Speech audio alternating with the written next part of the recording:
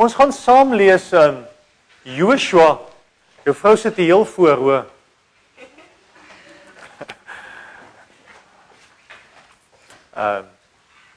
Ons lees uit Joshua uit, kom ons maak ons Bybel so by Joshua hoofstuk 7. As ek dit reg het, werk ons streaming vanoggend. Ek het reg. Great. So, ons wil vir al die mense wat ingeskakel is, wat saam met ons luister op streaming, welkom sê. Hier sien ons gesukkel om ons koneksies reg te kry, maar ons is nou online. So, baie welkom terug, wil ek amper sê. Het is goed om bietjie julle ook weer deel te hê van ons gemeenskap. Joshua hoofstuk 7. Ons het verlede Sondag mekaar die verhaal van Jerigo gelees, volgens die verhaal van Ai, hoofstuk 7 vers 1. Die Israeliete het trouloos gehandel met die banoffer wat aan die Here behoort het. Ek sal nou iets daaroor sê. Akan, seun van Karmi, seun van Sabdi, seun van Serag uit die Judastam, het van die goed wat aan die Here gewy was gevat en daardeur die toorn van die Here teen die Israeliete laat ontvlam. Joshua het van Jerigo af manne gestuur na Ai toe, naby Bet-Awan, oos van Bethel, en vir hulle gesê, gaan verken die land. Die manne is toe weg en het Ai verken. Toe hulle by Joshua terugkom, sê hulle vir hom, dit is nie nodig dat ons al die manskappe gaan nie. So 2 of 3.000 man kan gaan en Ai inneem. Manskappe hoef nie almal daar te wees, hulle te gaan genoeg maak nie. As maar min mense in Ai. Dis maar so 'n klein plekkie. Daar het omtrent 3.000 man daarheen opgetrek. Maar hulle moes op vlug slaan vir die mense van Ai, en die het omtrent 36 van hulle doodgemaak. Pause net gou daar. Hierdie ouens het Jerigo ingeneem, en die ene is dood nie. Die gaan na Ai toe, so 'n klein plekkie, en 36 word doodgemaak. Van 0 na 36 is nogal 'n groot sprong.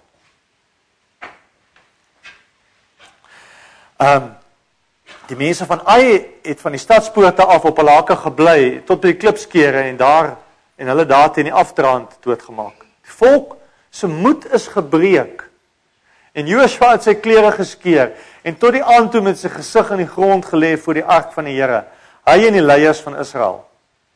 Hulle het stof op hulle koppe gegooi, wat net 'n teken was van rou, van gooi stof op as gooi op jou kop. Daarna het Joshua gesê, ag Here, waarom het U eintlik hierdie volk oor die Jordaan gebring, om ons in die mag van die Amoriete oor te gee, dat hulle ons kan uitroei? Het ons tog maar liewe ook in die Jordaan gebly? Here, wat moet ek sê, nou dat Israel voor sy vyande moes vlug? Die Kanaaniete en al die inwoners van die land sal daarvan hoor, en ons omsingel, en al die gedagtenis aan ons uit die land uitroei. Wat sal U dan doen, om die grootheid van die naam te verseker? Toe sê Here vir Joshua, staan op, hoekom lê jy met jou gesig in die grond?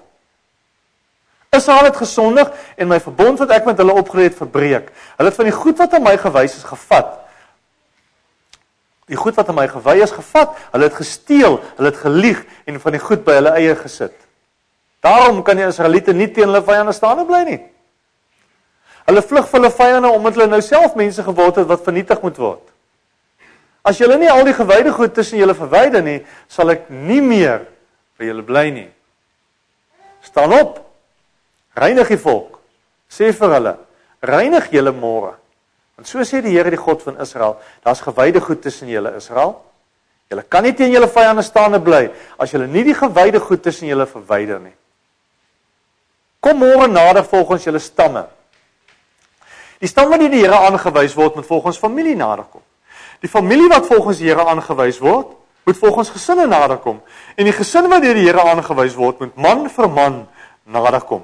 Die man wat gevang word met gewyde goed, moet verbrand word, hy en al sy mense, want hy het die verbond met die Here verbreek, en die roekelose sonde in Israel begaan.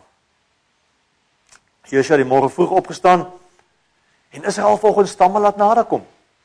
Die stam Juda is aangewys. Toe hy die families uit Juda laat naderkom, is die Serag familie aangewys.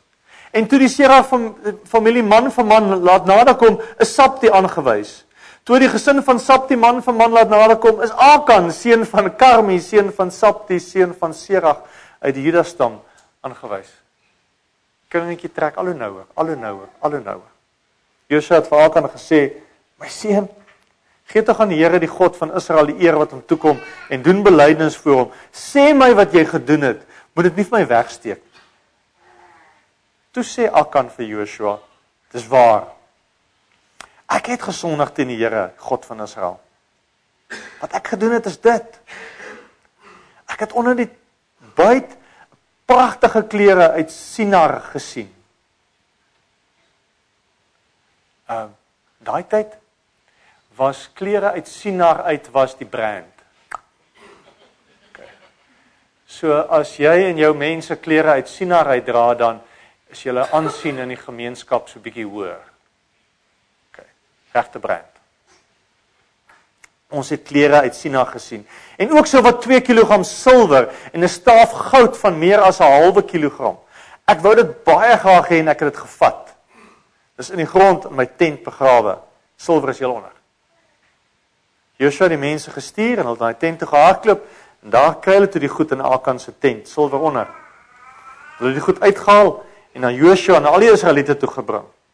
Toe hulle dit daarvoor die Here uitskit, vat Josua en die hele Israel saam met hom vir Akan. En ook die silwer, klere, staaf goud. Akan se seuns, dogters, beeste, donkies, kleinvee, tent, alles wat aan hom behoort. Josua het gesê, jy het die dood oor ons gebring. Vandag bring Here die dood oor jou. Die hele Israel het toe vir Akan 'n klippe dood gegooi. Lees dit sover. Skokkend hoe hulle goed hanteer het in daai tyd. Skokkend in ons konteks van wat is regverdig en hoe werk justice, om te dink, ons vang jou steel, ons gooi jy met klippe dood. Ek dink as dit die gebruik was, dan was dit almal die moeilikheid. Elkeen van ons. Die hartseer verhaal van Israel wat val van die hoogtepunt van deur die Jordaan trek, van die hoogtepunt van die inname van Jerigo na die punt toe waar hulle struikel voor 'n baie laaiekie. Israel was op die punt waar hulle ervaar hoe die onmoontlike moontlik word en nou is hulle op die punt waar die maklike eenvoudige skielik onmoontlik word. Die verskil tussen oorwinning en die verskil tussen mislukking is 1 tree. 1 besluit. 1 stupid keuse wat jy maak. Vat jou van oorwinning na vernietiging toe.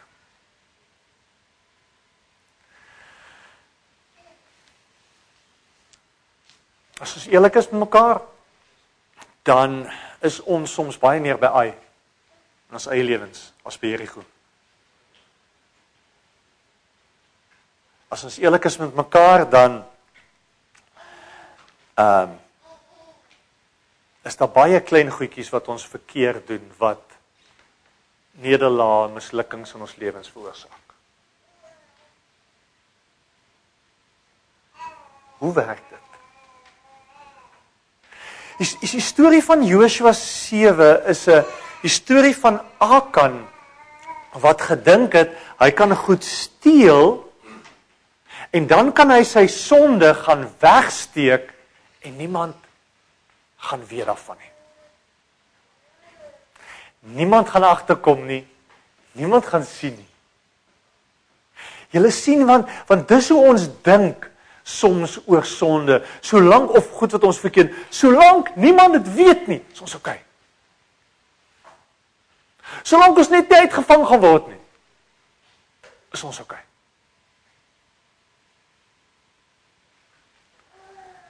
Eintlik weet ons, hoe langer jy goed wegsteek, hoe erger word dit. Hoe moeiliker word dit om dit te hanteer.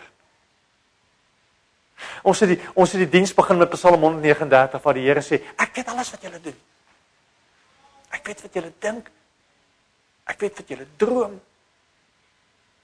Ek weet wat is in jou gedagtes, as jy opstaan, as jy gaan slaap, ek weet alles. Hoekom is God so ernstig oor daai een sonde van Akan? Hoekom voel dit vir ons as ons hierdie storie lees? Ja, kon die Here nie wel genade gehad het nie? Julle wat? God was nog altyd baie ernstig oor sonde. Dit het nie hier begin nie. God was nog baie ernstig oor goed in ons lewens wat nie reg is nie. Ons gaan baie effentjies met sonde. Baie effentjies met sonde. Ons leef nie in angs en bewering oor goed wat ons nie reg doen nie.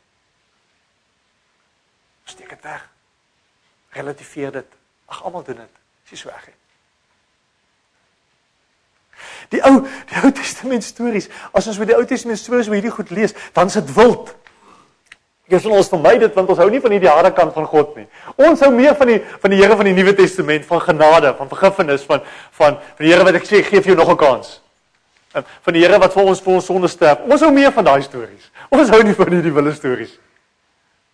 Ons hou nie daarvan om gekonfronteer te word met ouens wat doodgemaak is omdat hulle pag goed gesteel het nie. Brandswette gevat het nie. Sê dit mag nie vir sin nie.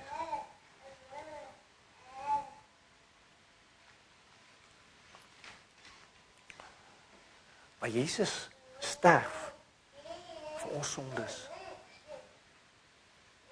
Jesus betaal die prys vir alles wat ons verkeerd doen. Dis hoe ernstig God daaroor is. Hoekom is God so ernstig daaroor? Want sonde het die potensiaal om ons lewe en ons mense se lewens te vernietig. Hoor mooi wat ek sê. Een stupid ding wat jy aanvang, het die potensiaal om jou lewe te vernietig. Een sonde wat jy duld, een keuse wat jy duld om te koester, 'n verkeerde gedagte wat jy plek in jou lewe gee, gaan jy opvreet. Moet dit weet. Ons mag nooit die impak van sonde op ons lewens onderskat. Die opdrag is baie duidelik vir die Israeliete. As julle Jerigo inneem, dan moet julle alles vernietig. As julle gou kyk in julle Bybels, ons lees daarvan in Joshua 6. As julle gou terugblaai soontoe, sien ons dit in Joshua 6, sê die Here vir hulle,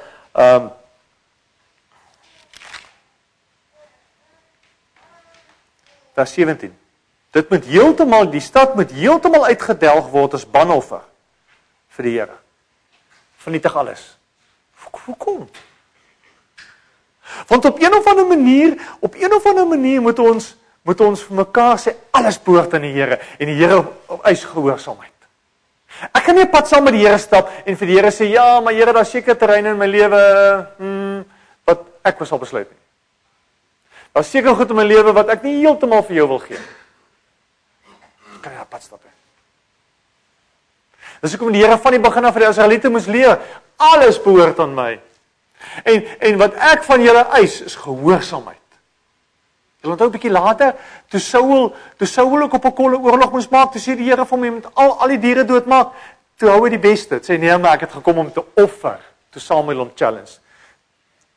Toe sê Samuel vir hom, Saul, gehoorsaamheid aan die Here is baie belangriker as offerandes. Is baie belangriker as godsdiens. Ek vra gehoorsaamheid.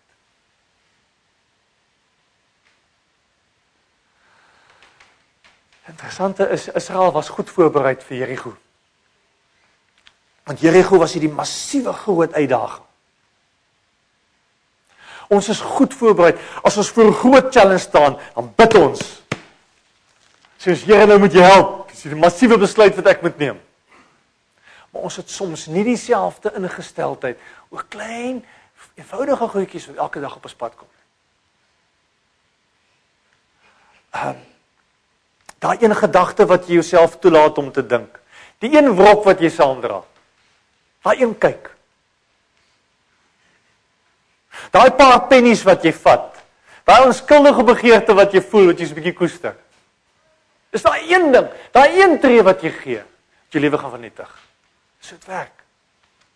Dis 'n sneeubal wat begin hardloop. Dis hoe dit werk.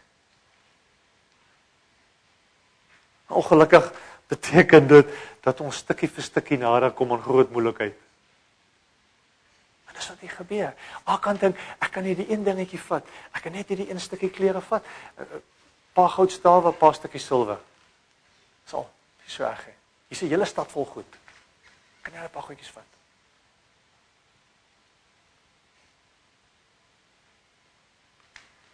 Die rimpel-effek van sonde in ons lewens moet ons nooit onderskat nie. Nooit onderskat nie. Nooit mag ons dink dat is nie so erg nie.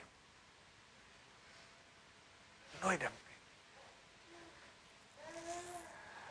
Want sonde beroof ons van God se oorwinning. Julle was hartseer in die storie. Die Here het vir Israel gesê, weet julle wat, ek gaan nie die hele land vir julle gee. En vir elke mens gaan 'n stukkie grond gee, gaan sy eie plek hê. Dis Here se belofte gewees. En al wat Akan moes doen, is hy moes dit geglo het. Dat die Here vir hom gesê het, Akan, ek sal vir jou ook sorg. Vir jou mense ook sorg. Jy goud en silwer te vat, hè? Ek sal vir jou sorg. Ek gaan die oorwinning vir jou gee. God se plan vir ons is dieselfde. God wil vir ons sorg. God wil vir ons die oorwinning gee oor goed in ons lewens. En ons moet hom vertrou. Want dis wat sonde doen. Sonde kom verongeluk daai plan wat God met ons het. Sonde maak dat ons wegstap en sê nee, ek gaan my vertrou in iets anders plaas. Ek gaan nie God vertrou nie. Ek gaan my eie planne maak. En dan lees ons hartseer in vers 6 staan daar, die volk se moed is gebreek. Moed is gebreek. Want dis wat sonde doen. Sonde kom, voeter jou lewe op. Om sê vir jou maar, oh my word, wat gaan dit aan? Ek weet nie hoe om vorentoe te gaan nie.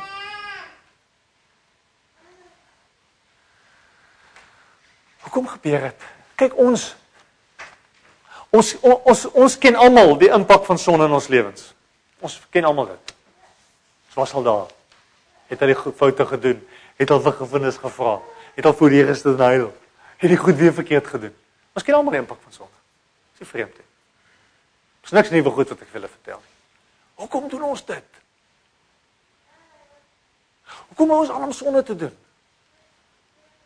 Hoekom hou ons aan om dieselfde goed ons kop te stap?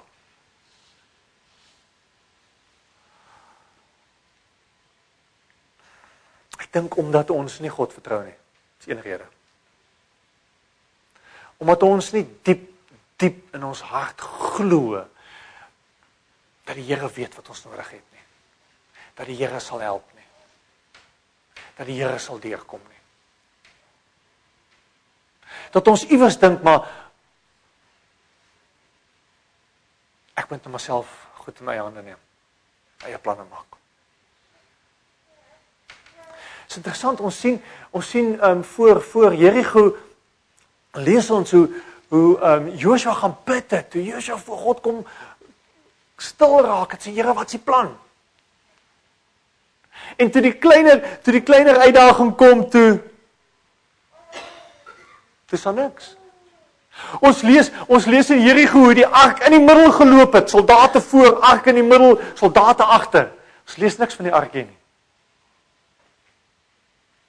So met die groot, massiewe goed, gee ons, dink ons, Here, ons gaan jou vertrou, maar die dood eenvoudig is, sorry Here, ons hierdie goed, ons het hierdie goed. Ons is okay.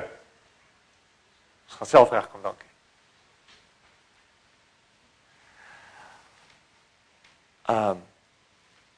Toe hulle by Jericho was, toe was hulle 100% afhanklik van God se plan, wat onmoontlik geklink het. En nou toe hulle by Ai kom, En gedink, man, ons sterk genoeg, ons is so 3000 ouens nodig, gesot ons hierdie ouens uit. So ons eie krag gaan ons dit reg kry. Jy mag nooit dink dat jy enige sy eie krag kan doen nie. 1 Korintiërs 10 vers 31 skryf vers 12. 1 Korintiërs 10 vers 12 skryf Paulus en sê, die wat dink dat hulle staan, moet pas op dat hulle nie val nie. Moet nooit dink jy die Here nie meer nodig nie. Moet nooit dink, Here het oor die groot ding gesorg, so die klein goedjies sal ek dan maar vat nie. Elke ding in jou lewe moet jy van die Here afhanklik wees. Sonde is daar een gedagte van, ek kan by regkom, ek het die Here nodig.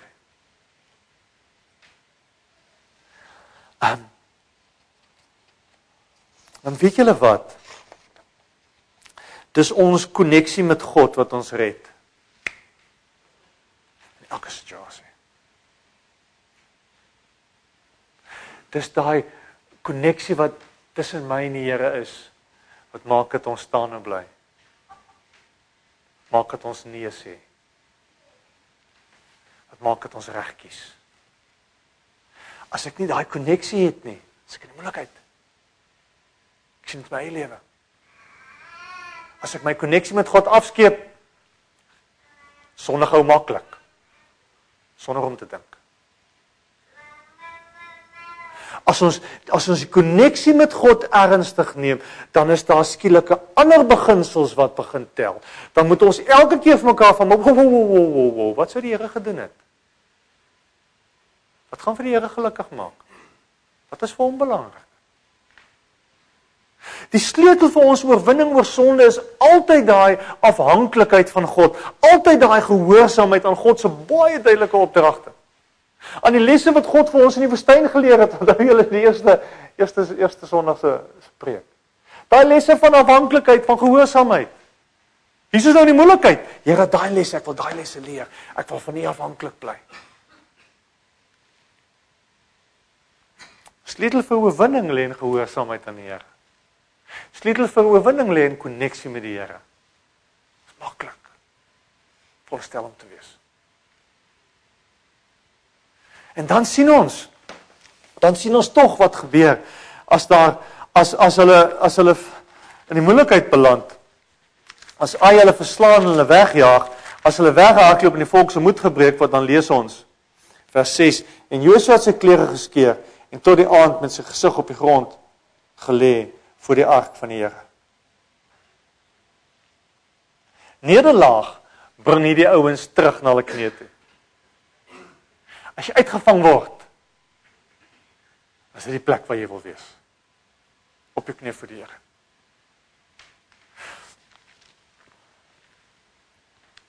Ons lees dat Josua skeer sy klere. Hy gooi as op sy grond. En eintlik wil ons mekaar sê, maar ja, weet jy, as spyt kom ons mos soms te laat. Ons is mos spyt omdat ons uitgevang is. Nie spyt om ons verkeerd gedoen het, hè, omdat ons uitgevang is.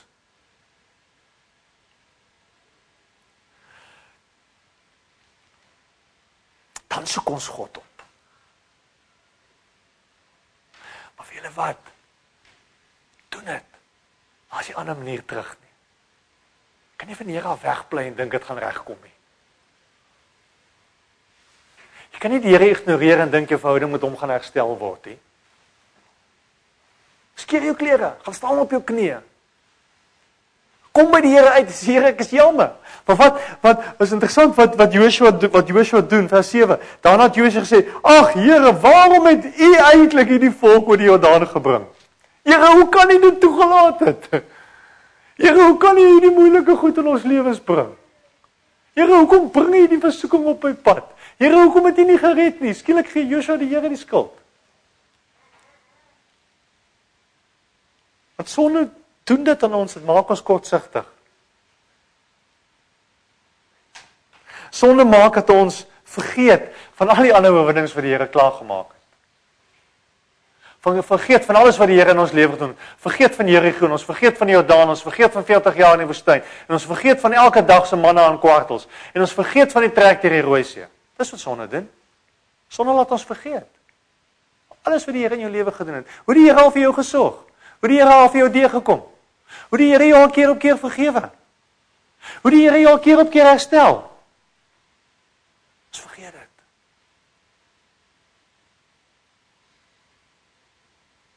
Want sonde steel ons vermoë om terug te kyk en vorentoe te kyk. Dis wat dit doen. Dis nie God se skuld nie. Dis nooit God se skuld nie.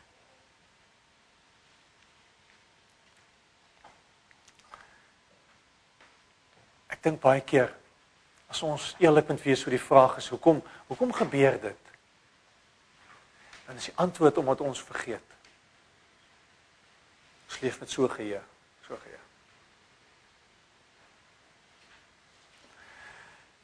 Vers 9 sê hy 'n tweede interessante ding. Here, wat sal u dan doen om die grootheid van u naam te verseker?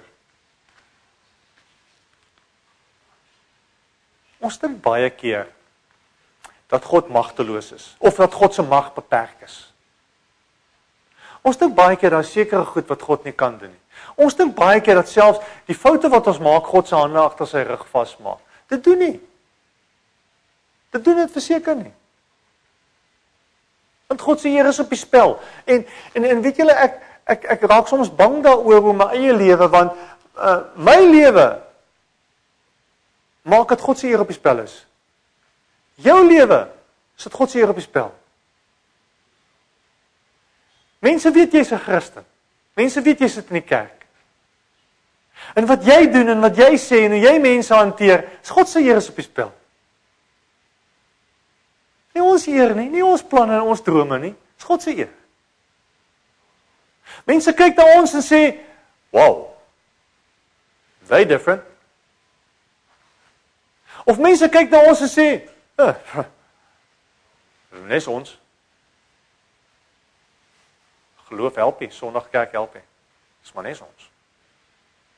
God se eer is op die spel.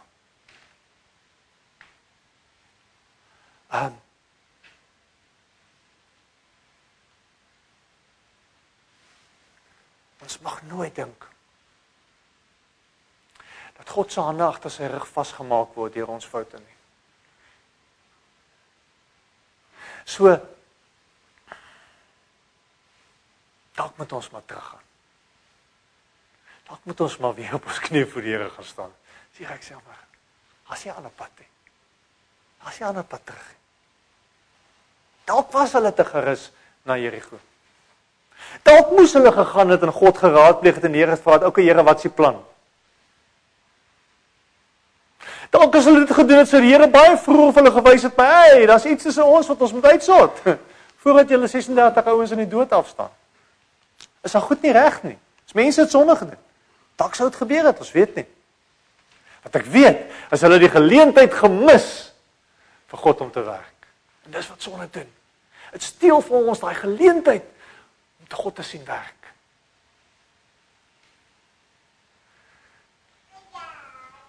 Hoe maak mens reg? En dis tog op 'n of ander dag waar hy wil uitkom. Hoe maak hy goed reg tussen ons en God? Die Here sê 'n interessante ding vers 10. Toe sê die Here vir Joshua: "Staan op. Hoekom lê jy met jou gesig in die grond?" Vers 13 sê hy vir hom weer: "Staan op. Reinig die volk." En dan sê die Here vir Joshua sê: "Joshua, staan op van die grond af. Maak die sonne reg en dan kom jy weer." Soms as die Here vir Joshua sê, "Joshua, help jy lê op die grond en in 'n hoopie, jy kry jouself jammer nie, dit gaan niks regmaak nie. Help jy klim in jou gat en van arme ek en die lewe is so swaar en moeilik nie, gaan jou niks help nie. Staan op. Maak reg."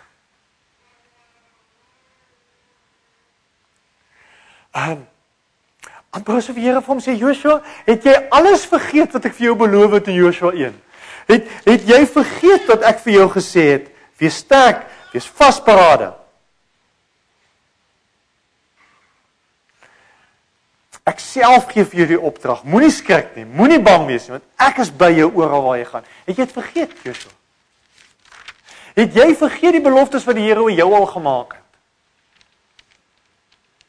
Het jy vergeet die goed wat God se plan met jou lewe? Het jy het vergeet?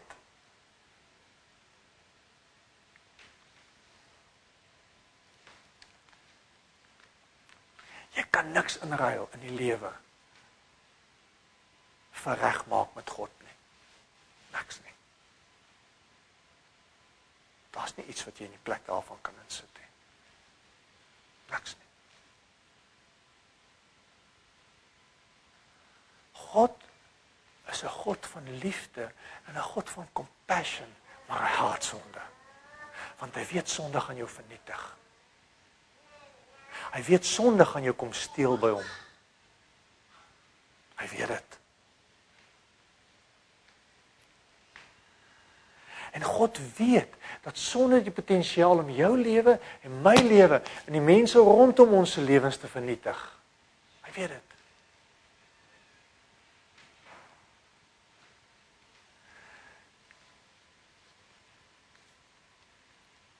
En God doen nie Photoshop nie. Wat die slegte dingetjie net uitvee. God kom doen dit oor.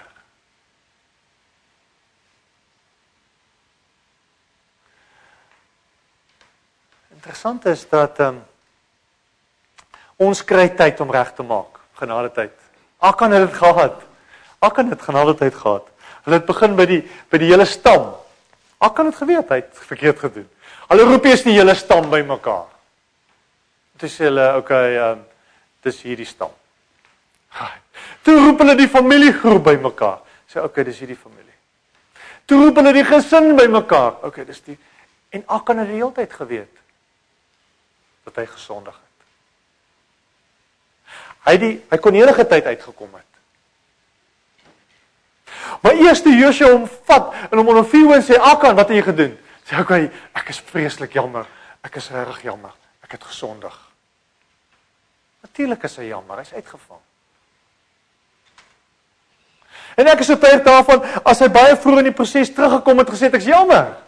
Sou die pad anders gelyk het. Ek is ten diepste oortuig daarvan, dat as hy in die eerste plek ingekom het, gesê, dis my skuld. Ek steek jou hand op, ek is verantwoordelik hiervoor. So God se pad dalk anders met hom gelyk het, ons weet nie. Ons is geskok oor die straf wat op hom afkom, maar hy het kans gehad. Hy het nergens genoeg kans gehad. Ons het kans om reg te maak. Ons het kans om na die Here toe te kom en die verhouding te herstel. Ons het kans.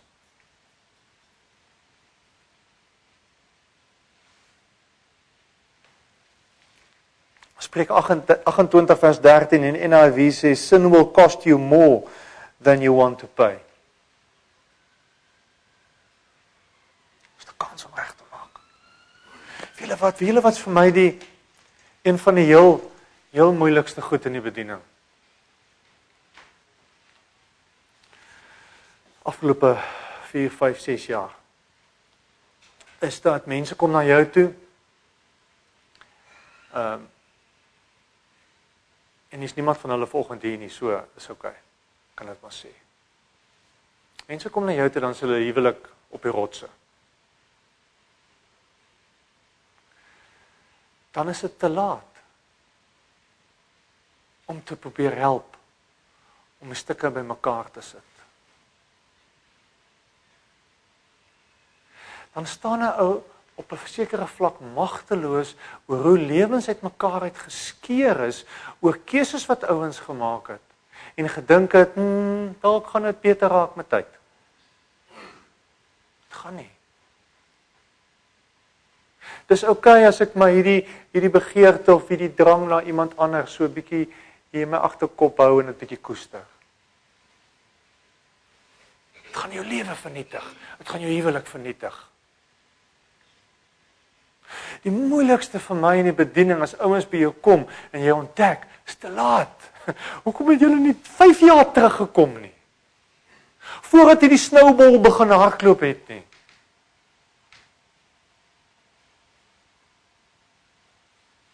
En dis wat ons doen. As dit te laat is, moet God nou help. Dan is ons jammer.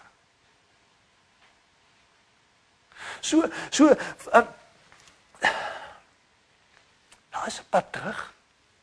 Jy is nie vas nie. Jy is nie net doodloopstraat nie. Daar's 'n pad uit. Daar's altyd 'n pad uit. Want weet julle wat? Ons almal sondig. Elkeen van ons wat hier sit.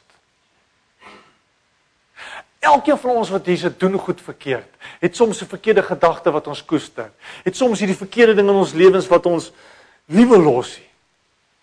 Het loop soms met 'n stuk wrok rond of 'n stuk onvergewens of wat jou ding ook al is. Jy kan vrykom. Maar as jy dan gaan vashou, gaan dit jou lewe en jou mense rondom jou se lewe opvreet. Sort dit uit. Dis nie te moeilik nie. Dit begin dood eenvoudig op die punt waar jy die besluit neem van ek gaan nie sonde in my lewe duld nie. Gaan dit nie duld nie. Al lyk dit hoe onskuldig. Ek gaan nie toelaat dat hierdie klein dingetjie my verhouding met my vrou, my verhouding met my man, my verhouding met my vriende opvoeder nie. Ek gaan dit hanteer. Ek gaan nie toelaat dat hierdie ding 'n ding word tussen my en my vrou nie. Ons gaan daaroor bid en ons gaan praat en ek gaan terugstap en ek gaan sê, ek is jammer, vergewe my. Dit is eintlik maklik. Moenie wag tot dit te laat is nie. Moenie wag tot die ding so groot is dat daar nie 'n pad om dit is nie.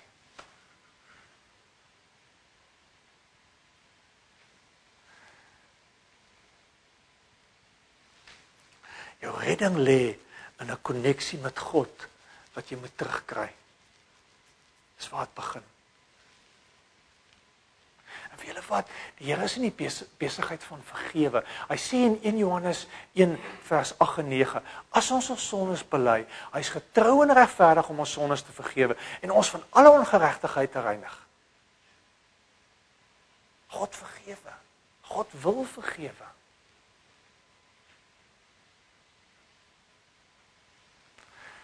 Ek wil afsluit. Moenie sonde duld in jou lewe nie. Ek gee nie om wat dit is nie. Dit gaan jou vernietig. Maak nie saak wat so mooi spin daarmee saamkom nie. Dit gaan jou vernietig. Dit gaan jou verhouding vernietig. Dit gaan verhouding met God vernietig. Weet dit. Moenie wag tot dit te laat is nie. As daar op hierdie stadium 'n klein dingetjie is waarmee jy sukkel, kom wat ons praat, ons deel daarmee. Moenie wag tot dit te groot is nie.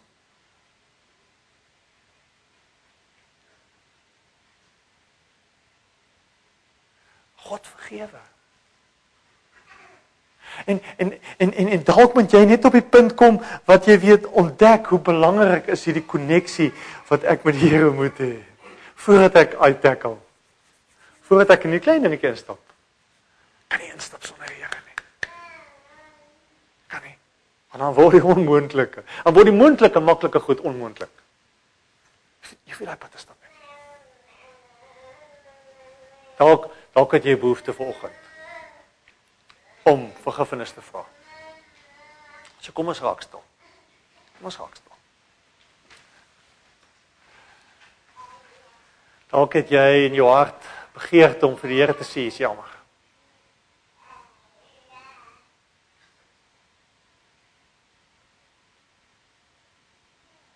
Here, ons het die diens begin en gesê dat U weet alles van ons af. Is niks wat ons vir U kan wegsteek nie, Here. U weet wie ons is. U weet wat in ons lewens aangaan.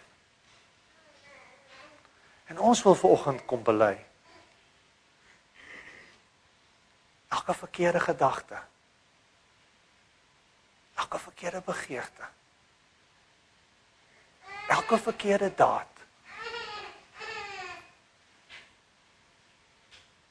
Here, U kom sê vir ons, as ons ons sondes bely, is U getrou en regverdig om al ons ongeregtigheid te vergewe. U beloof vir ons in die woord, Here, dat U ons sondes wegvat so ver soos die ooste van die weste af. U kom gee vir ons die belofte dat al was ons kalakenrooi van sonde, ons sal wit word soos sneeu. Was ons skoon, maak ons net.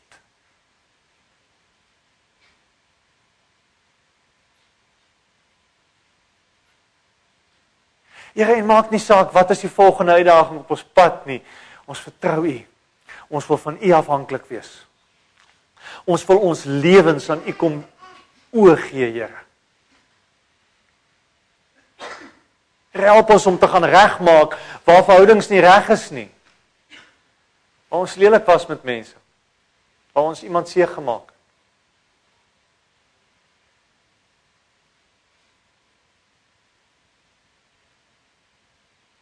Dankie vir U vergifnis. Dankie dat U nuut maak. Here Jesus, dankie dat U aarde toe kom. Die skuldlas vir al ons sondes op U neem. Dat U vir ons sondes aan die kruis sterf. Alles betaal. Dankie dat ons vergewe mag wees. Ons bid dit in Jesus naam. Amen.